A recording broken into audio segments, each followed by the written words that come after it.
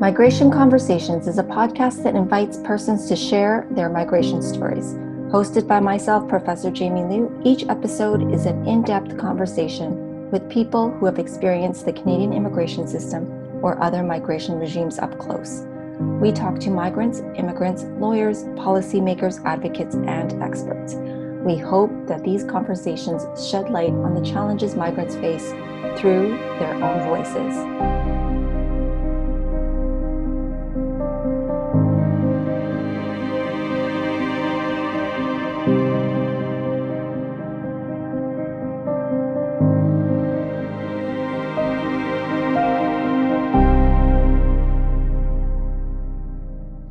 Welcome to another episode of Migration Conversations. Today, we're going to be talking about the surveillance of migrants. With me today is Petra Molnar, a Mozilla Fellow, lawyer working for the European Digital Rights Group, and Associate Director of the Refugee Law Lab at York University. Welcome, Petra.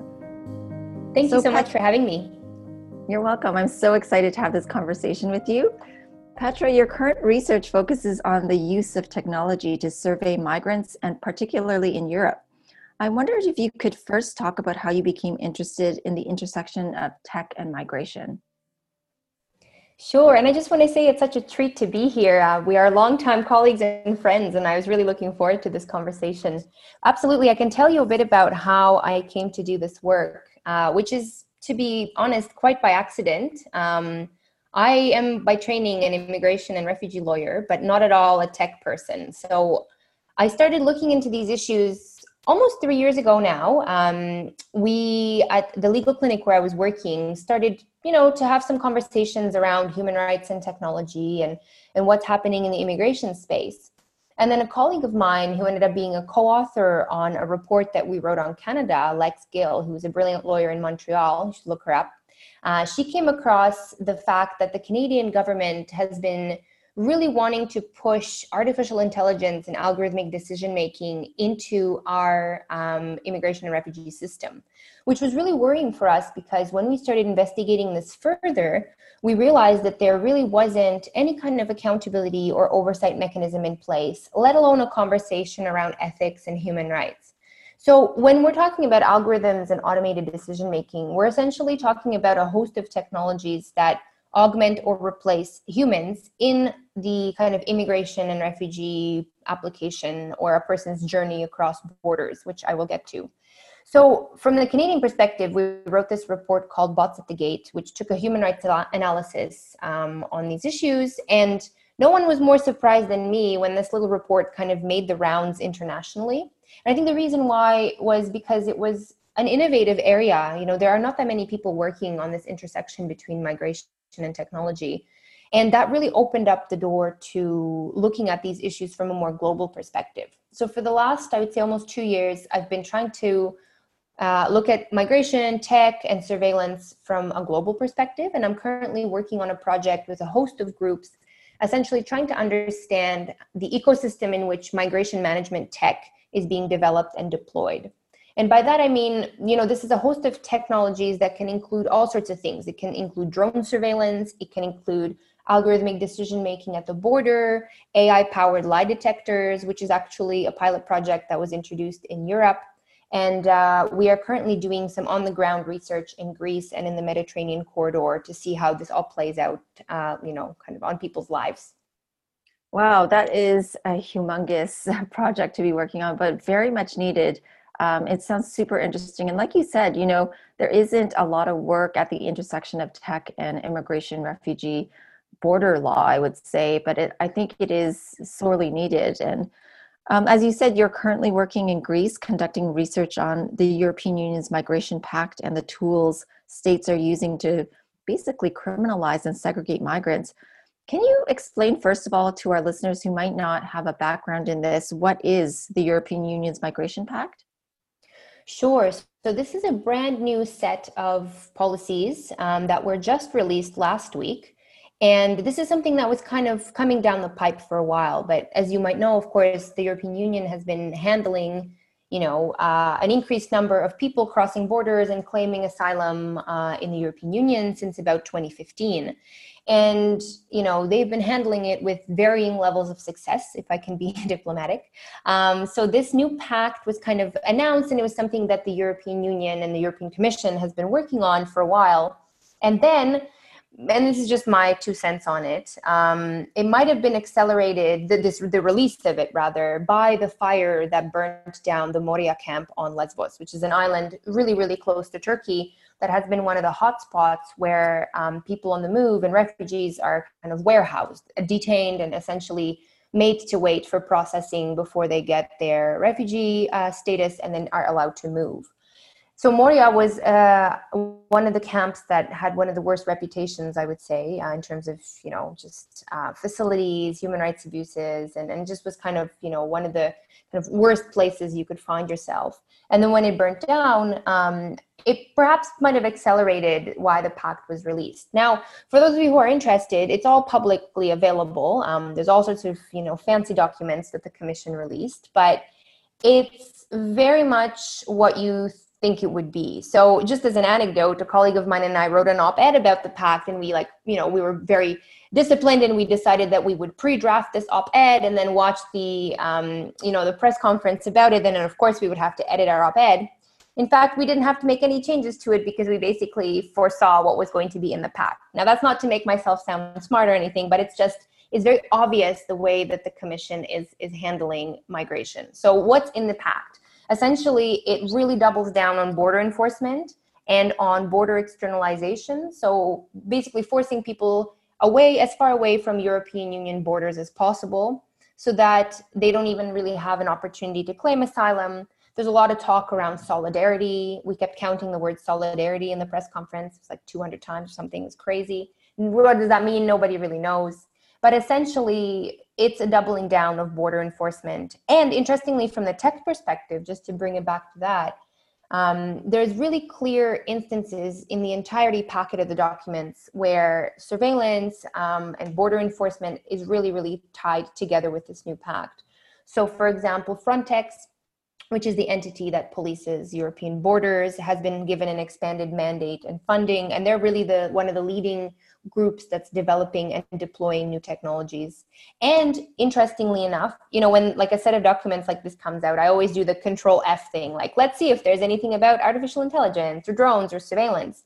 And lo and behold, there's a section on facial recognition, and basically going through pilot projects to see if facial recognition could be used at the border, including on minors. That is specifically written in there, which I think is really telling in terms of how the European Union is positioning itself when it comes to migration management policy.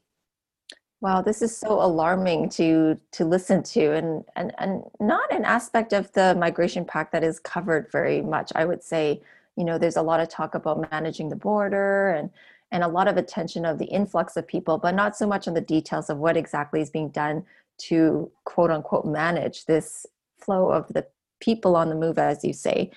You mentioned the island of Lesbos, and I wondered if you could talk a little bit more about that. You recently had a chance to visit a refugee camp there. Can you describe what you saw there? Sure. So we made the decision to go to Lesbos fairly last minute. So the Moria camp burnt down, and then my colleague and I were in Greece already trying to do some on-the-ground research, essentially looking at surveillance and tech. And then when this tragedy occurred, we were really conscious of also the power dynamic of, two outside researchers going into a humanitarian crisis like that. You always have to ask yourself, what are you adding to the conversation? But I think there's something to be said too about two Canadians going in and kind of being able to witness and hold space for different types of conversations that are maybe not talked about. So we went to see, we went there for two reasons, both to kind of witness and observe what is happening, and also to kind of start laying the groundwork for this project that we're doing, because essentially we were witnessing the rise of a new camp, literally from the ground up. So when we first got there, so essentially Moria, which was a huge camp, burnt down completely. When you're in there, it's charred. Like there is no tents, there is, food boxes lying around, there's diapers, there's pens, there's burnt out schools. Like it's unlivable. And then all the people that were in Moria were basically forced into this stretch of road and then cordoned off or blocked off, and they were not allowed to leave for almost a week. They had no water, they had no food. NGOs were being targeted for distributing food. There was even tear gas at one point. And then people were basically forced, starved, you could say, forced to go into this new camp, which has kind of different names. Some people call it Karatepe, which is kind of the area where it is. Some people are calling it Moria 2, because essentially that's kind of what it is. It's on this like peninsula that juts out into the sea. And it's really quite horrific. I mean, the wind howls so loudly that you can't even really hear yourself. The tents are so flimsy that I just don't understand the reasoning behind putting people on this kind of peninsula. And well, actually, no, I can. I mean, it's bordered by water on three ends. So that in and of itself acts as a border. And it's also on an old shooting range, which is kind of evocative as well. You know, it's like this space that's been repurposed to warehouse and detain, essentially, the people. Even though, you know, they are allowed to leave, you just have to sign in and out. There's a curfew. And we were able to gain entry into the camp through various means. But we went in and witnessed we were on a press tour, right? So we only really saw what the camp administration wanted us to see. But even that was quite horrific. There was a COVID area also, you know, where people were essentially behind barbed wire as like the quote unquote positive cases. But one of the most, for me, kind of telling things that I took away from it was that COVID really was an afterthought. Yes, we're in the middle of a global pandemic, and yet it is not something that people really, I think, had even the mental ability to deal with, because if you can't feed your child or you can't wash your hands, COVID becomes a theoretical threat. And just like surveillance as well, you know, I mean, it's kind of this lurking presence that's there. But when you're dealing with kind of the humanitarian needs of a population, it is a little bit of an afterthought. But for us, it was interesting to engage with the police, with the border guards, and just to see, you know, some of the conversations around how securitized this new camp would be. And it was a really, really useful place to be, particularly in the aftermath of the fire. And I'm planning to go back again, perhaps in a few weeks, just to see how it's been developing and what some of the messaging from the policy level is in terms of what's going to happen in the next few months. Wow, that's fascinating, Petra.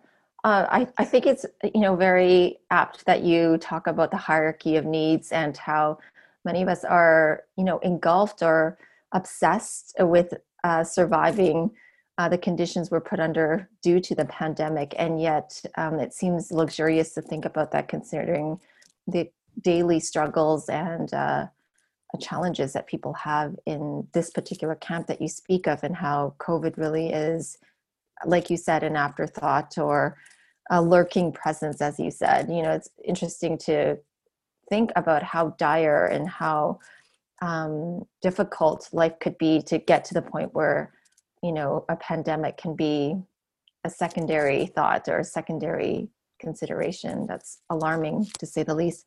I wonder if you could elaborate a little bit about who are the people at the camp, maybe where they come from, how they got there, just so listeners who might not have any idea about why this camp exists.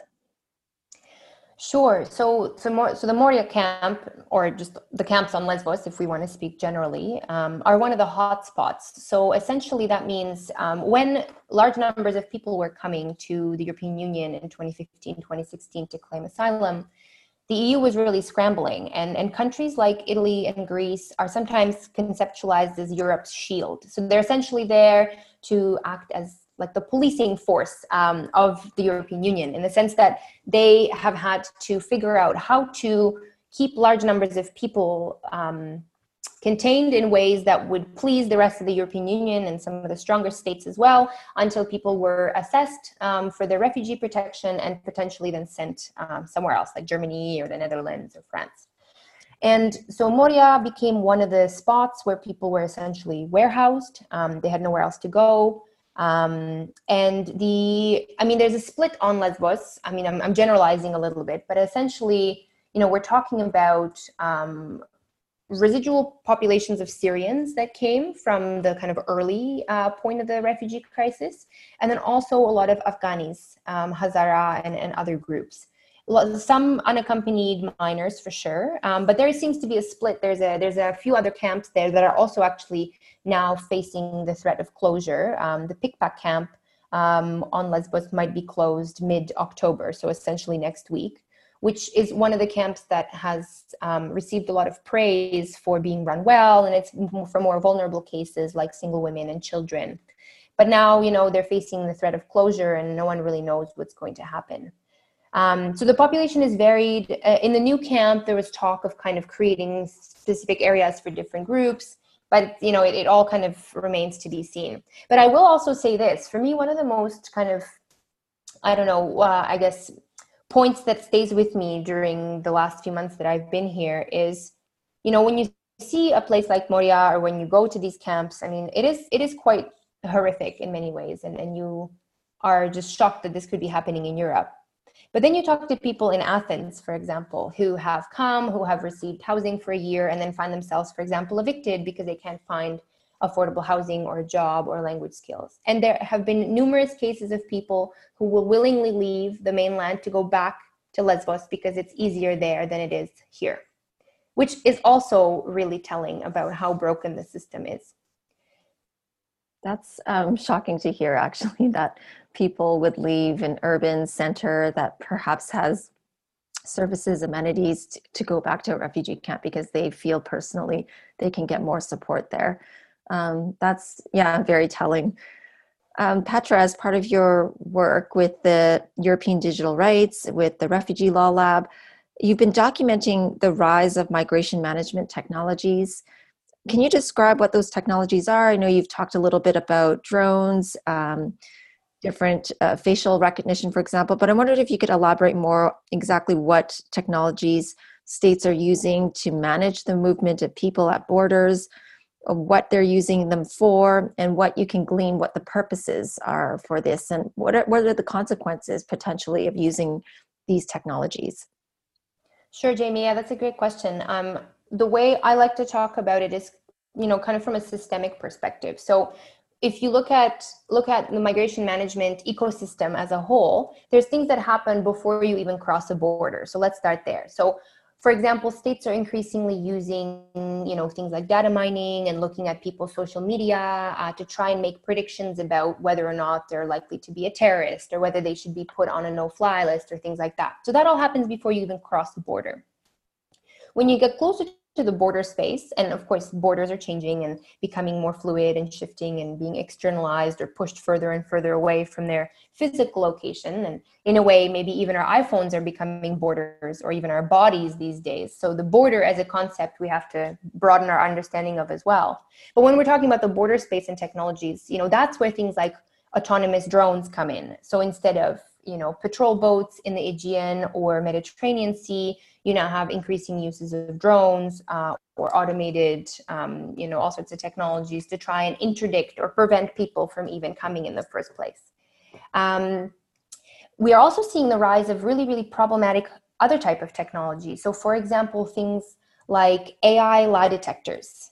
When I first found out about this, that was incredibly dystopic to me. It was this project called iBorder-Control, which is funded by the Horizon 2020 funding scheme in the European Union. And it was this pilot project that basically said, hey, we've developed this AI lie detector that will use facial recognition to determine whether or not you're telling the truth at a border point. And if you're determined to be lying, then you're going to be screened for secondary processing. Now, as a refugee lawyer, to me, that's hugely disturbing because, how can a system like this deal with differences in cross-cultural communication, for example? Or the fact that you might not be making eye contact with the avatar that you're supposedly interacting with? Or what about the impact of trauma on memory and the fact that you might not remember all the details that you need to remember to not be labeled a liar by the system? And perhaps most tellingly, this iBorder-Control project was rolled out in Greece, in Hungary, and in Latvia. Greece and Hungary are two major interdiction points for people entering Europe. So it's not at all an accident that this iBorder-Control project was rolled out there. Now, then it was widely discredited for not working because a lot of facial recognition technology just doesn't work. But the fact that this was even developed in the first place is really, really disturbing. And the third category of technologies is kind of the stuff that happens after you cross the border already. So that's the things I was talking about when, you know, I first entered into this space, looking at, you know, automated decision making and algorithms and how they're making their way into immigration decision making. So that can mean all sorts of different ways that visa applications are triaged, but also the ways that, you know, biometrics are making their way into our understanding of how to, you know, manage data and all sorts of ways like that. So really what I'm trying to do in this work is to create a map of how this all fits together, because, you know, there's really, it's an emerging area, but I think it will be really helpful to talk about it from this kind of more systemic way, because they also all inform one another. And it really plays up these kind of discourses of controlling migration, criminalizing people on the move, and using these increasingly kind of draconian, almost dystopic technologies to control people's movements. And not to always bring it back to COVID, but that the COVID element is also important because it accelerates a lot of this kind of biosurveillance, because we all want to stop the pandemic, don't get me wrong.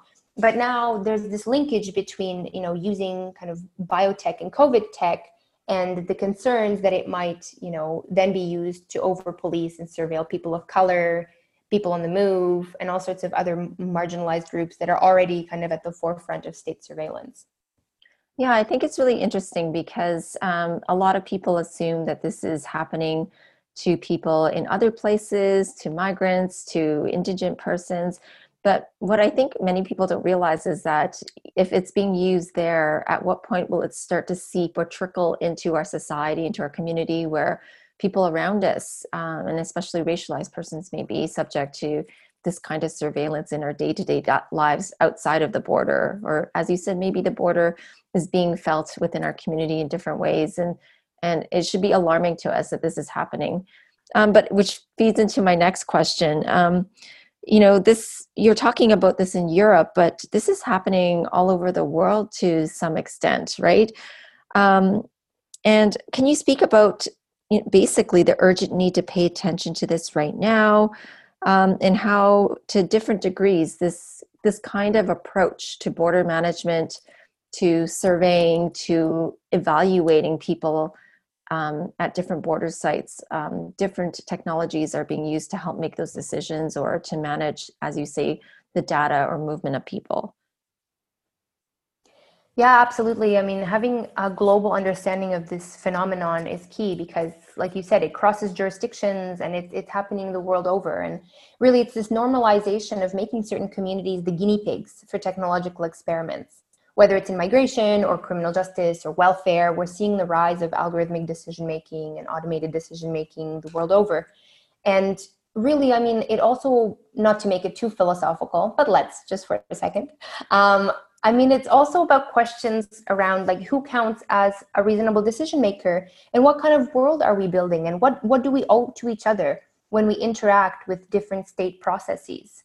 Because all these technologies really change the ways that we relate to one another and the kind of assumptions we make about human behavior and what kind of tools we use to help us. Because technology is not neutral.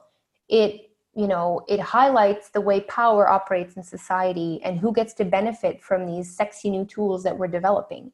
It's not the unrepresented refugee litigant or someone, you know, facing another sentence in the criminal justice system, or, you know, a mother who needs welfare. It's always the state, it's the powerful actors and the private companies as well that monetarily benefit from the development of this technology. That's a whole other piece to this conversation that we can't discount. Big money in big tech.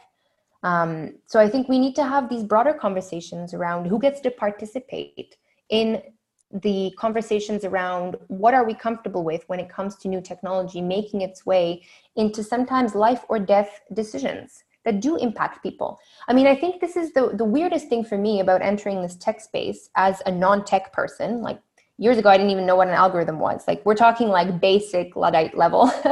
You know, for me, what I find particularly disturbing is this division between people who are developing and thinking about the technology, and then those of us who are critiquing it or working with communities or are part of communities that are affected by this. And I mean, I think it's easy to say, oh, it's just like evil Google or evil Amazon out to get us. Like, yeah, sure, of course. But it's also more complicated. I think it's differences in lived experience, right? And when you have an engineer in Silicon Valley or in Toronto or wherever developing something for the sake of innovation, they might not be thinking about how this plays out in a courtroom or a refugee camp, or, whether it's a matter of, is this boat going to be rescued in the Aegean or not? And sometimes when I have conversations with the private sector, I try and go around the room and I ask, like, who's an engineer? A couple hands go up. Who's into policy? A couple more hands go up. Who's ever been to a refugee camp? Usually just my hand goes up, right? And it's not to make anyone feel bad about their particular lived experience, but it's just to highlight that oftentimes the way that tech is developed is so far away and so removed from how it's actually deployed and experienced, because it does hurt people in real ways. And we need to have a conversation around, if we are using this technology in the first place, and that maybe there needs to be an even more foundational conversation around abolitionism, like maybe we just don't use facial recognition or automated decision-making at all. If we are going to use it, what kind of oversight exists? Are we thinking about the human rights and civil liberties impacts of it? And most importantly, who gets to participate in those conversations? Why is it always lawyers talking about this? Why are we not talking with the actual affected communities? And that's what we're trying to do with our project. Yeah, I think that's an important piece that is missing here. Overridingly, it seems to me that seems to be very little oversight, accountability over even just the primary decision of what to use, how to use it, and whether there is mechanisms for redress for people who are subject to the consequences of the use of the technology, or even just the sharing of the data, the recording. Is there consent even happening at these junctures? I think there's so many ethical questions, professional responsibility questions that arise even for you and I as lawyers about the interactions, the so-called, engagements that we're having at these different sites. And as you said, I think it's all the more important to think about that when the people that are subject to it are being done so in, as you say, in a kind of experimental fashion, in ways that could lead to long-standing, life-changing decisions. And so I wondered if you could talk about that. Is there at all, am I painting a very, very bleak picture where there's no oversight or accountability? Is there any whatsoever what can be done, or how are people pushing back on this that you've seen, if at all? Yeah, that's a really good question. I mean, I've noticed a difference in the last year where we've moved a little bit away from, let's say, like ethics of technology to the human rights impacts, and not just talking about privacy, but also talking about discrimination and all these other human rights that are impacted by migration management tech, for example. But I think, those conversations don't go far enough. There's very little regulation when it comes to tech development. And oftentimes, again, you create this kind of responsibility gap where, for example, the public sector requires the private sector to be intimately involved in the development of this technology. But then when something goes wrong, the public sector can say, oh, well, you know what, not our problem because we didn't develop it. The private sector will say, well, not really our problem either because that, the public sector was the client, or were covered by all sorts of corporate shields or IP law or whatever. And there's this kind of responsibility laundering that happens between these two kind of sectors, right? Which are actually not really that separate anyways. I think we have this like false dichotomy, but it doesn't really work that way. But there is very little regulation when it comes to, the use of technology in these types of decisions, administrative decision-making, immigration, whatever you want to call it. I mean, I think it is changing slowly, but I think the problem is that because it's inherently a multi-jurisdictional global phenomenon, and technology travels across borders very easily. It might be developed in Israel and sold to Europe and then copied over at the US-Mexico border. I mean, it's very difficult to pin it down to any particular, legal instrument or anything like that. And I don't, this is probably not a satisfying answer, but I don't really know what the best way forward would be, whether regional mechanisms make more sense, whether some red lines around, let's say, facial recognition being used in immigration, just completely a no-go, whether, there needs to be a UN convention on this. I mean, who knows? But I think the problem too, it's a geopolitical problem because states are increasingly engaged in what some scholars have called the AI arms race. Not only is it sexy and innovative, but there's also a lot of money in the development of this. And Canada is like right up there. Seems like we are obsessed with AI. I mean, there's all sorts of AI consortia, this, and that plays into it too. Like, why would states want to regulate this if there is geopolitical clout to be won, and also if there's money in it? So I think we're facing a really uphill battle. But one thing that we're finding really successful in the work that we're trying to do is, again, to bring in the lived experiences of people, to humanize the issue for people in Brussels or in Ottawa, or, you know, these centers where decisions get made about people's lives. Because sometimes it just is like, what are you complaining about? It's an algorithm. Like, it doesn't really matter. But you need to bring in the perspectives of the communities that are affected. And I do think that is a really useful way to get policymakers to start thinking about what this looks like. But I think you need a top-down approach, you know, where policymakers are thinking about what this is going to look like from a regulatory perspective. But we also need a bottom-up approach, and that has a lot to do with education, both for lawyers who need to be trained in how tech is going to be impacting all of our practice, but also from, you know, engineers and data scientists and people who are actually going to be developing this technology. How does this play out in people's lives? What are the human rights impacts? What are your ethical obligations? It needs to be there from the get-go. And I think that is a tangible kind of goal that we can work towards. Yeah, I think that's a very useful way to talk about it, because for many of us working in the field, sometimes we are encountered with really strange situations just by virtue of responding to something or working on a case. And I clearly remember someone emailing me and saying, I just got this disclosure. It appears that this client's DNA was used to identify their country of origin as a way to identify a place for them to be deported to. So I think it's very interesting that we're already seeing the uses and the consequences, and we haven't caught up with that, especially those of us as lawyers working in the field. And I think you're right that we need to start approaching it head on and recognizing that tech is here, tech is informing decision makers, and tech is changing the lives of people literally. And you're right in that we should be viewing it with a human rights lens and with in mind how it's impacting communities and what they're experiencing as a result to it. I wondered if you could maybe, you know, as a final question, talk about how do you keep up? How do you find out about what's being used on the ground? You know, what are the challenges you have in your research in this rapidly moving and changing environment and ecosystem, as you've called it? Yeah, Jamie, that's the hardest part, I think. And again, as someone who is not trained in tech, for me, it was an uphill battle to, you know, really get up to speed in terms of how this all worked, but also getting comfortable with being one of the few people who works on this, because sometimes you just think, oh my God, I must be missing something huge and major. And then you realize, well, you know, that's just it. That's the analysis that you're going to get because there's nothing else on it. I mean, for me, I work from a very collaborative perspective, and that's been really fruitful, particularly in this incredibly fast developing area. So, you know, for example, here in Athens, I've gotten the chance of working with a group of, you know, social hackers, I guess I could call them, people who are really well informed in terms of how these technologies are being developed and deployed before it even hits the media. I mean, I like to think as someone who's like quite plugged in, but like compared to these guys, I got nothing. Like, it's like, this is like next level. You can text them and within 10 minutes you have an answer about like this drone that you maybe saw on Lesbos. Like, it's incredible. So it's people like that that really help. But you're right. I mean, it is quite overwhelming because it does develop at such a rapid speed. And also, I think it's deliberate, that it's obfuscatory and that it's done in this kind of way that's not really intelligible to those of us who are even working on this.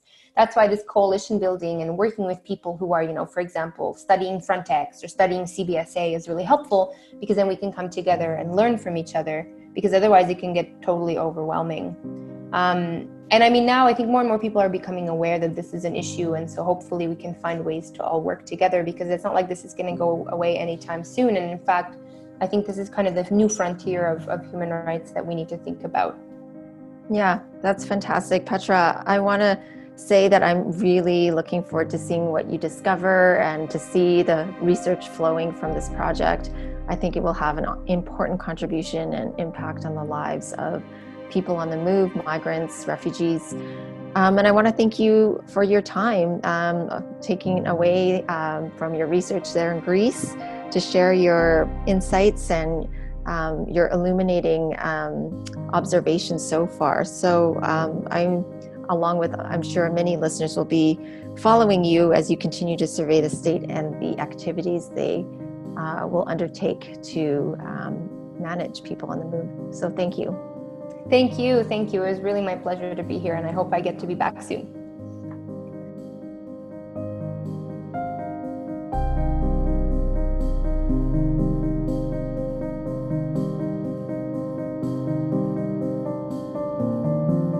Migration Conversations is created and hosted by me, Professor Jamie Liu, and produced by University of Ottawa Tech Law Fellow June Gleed.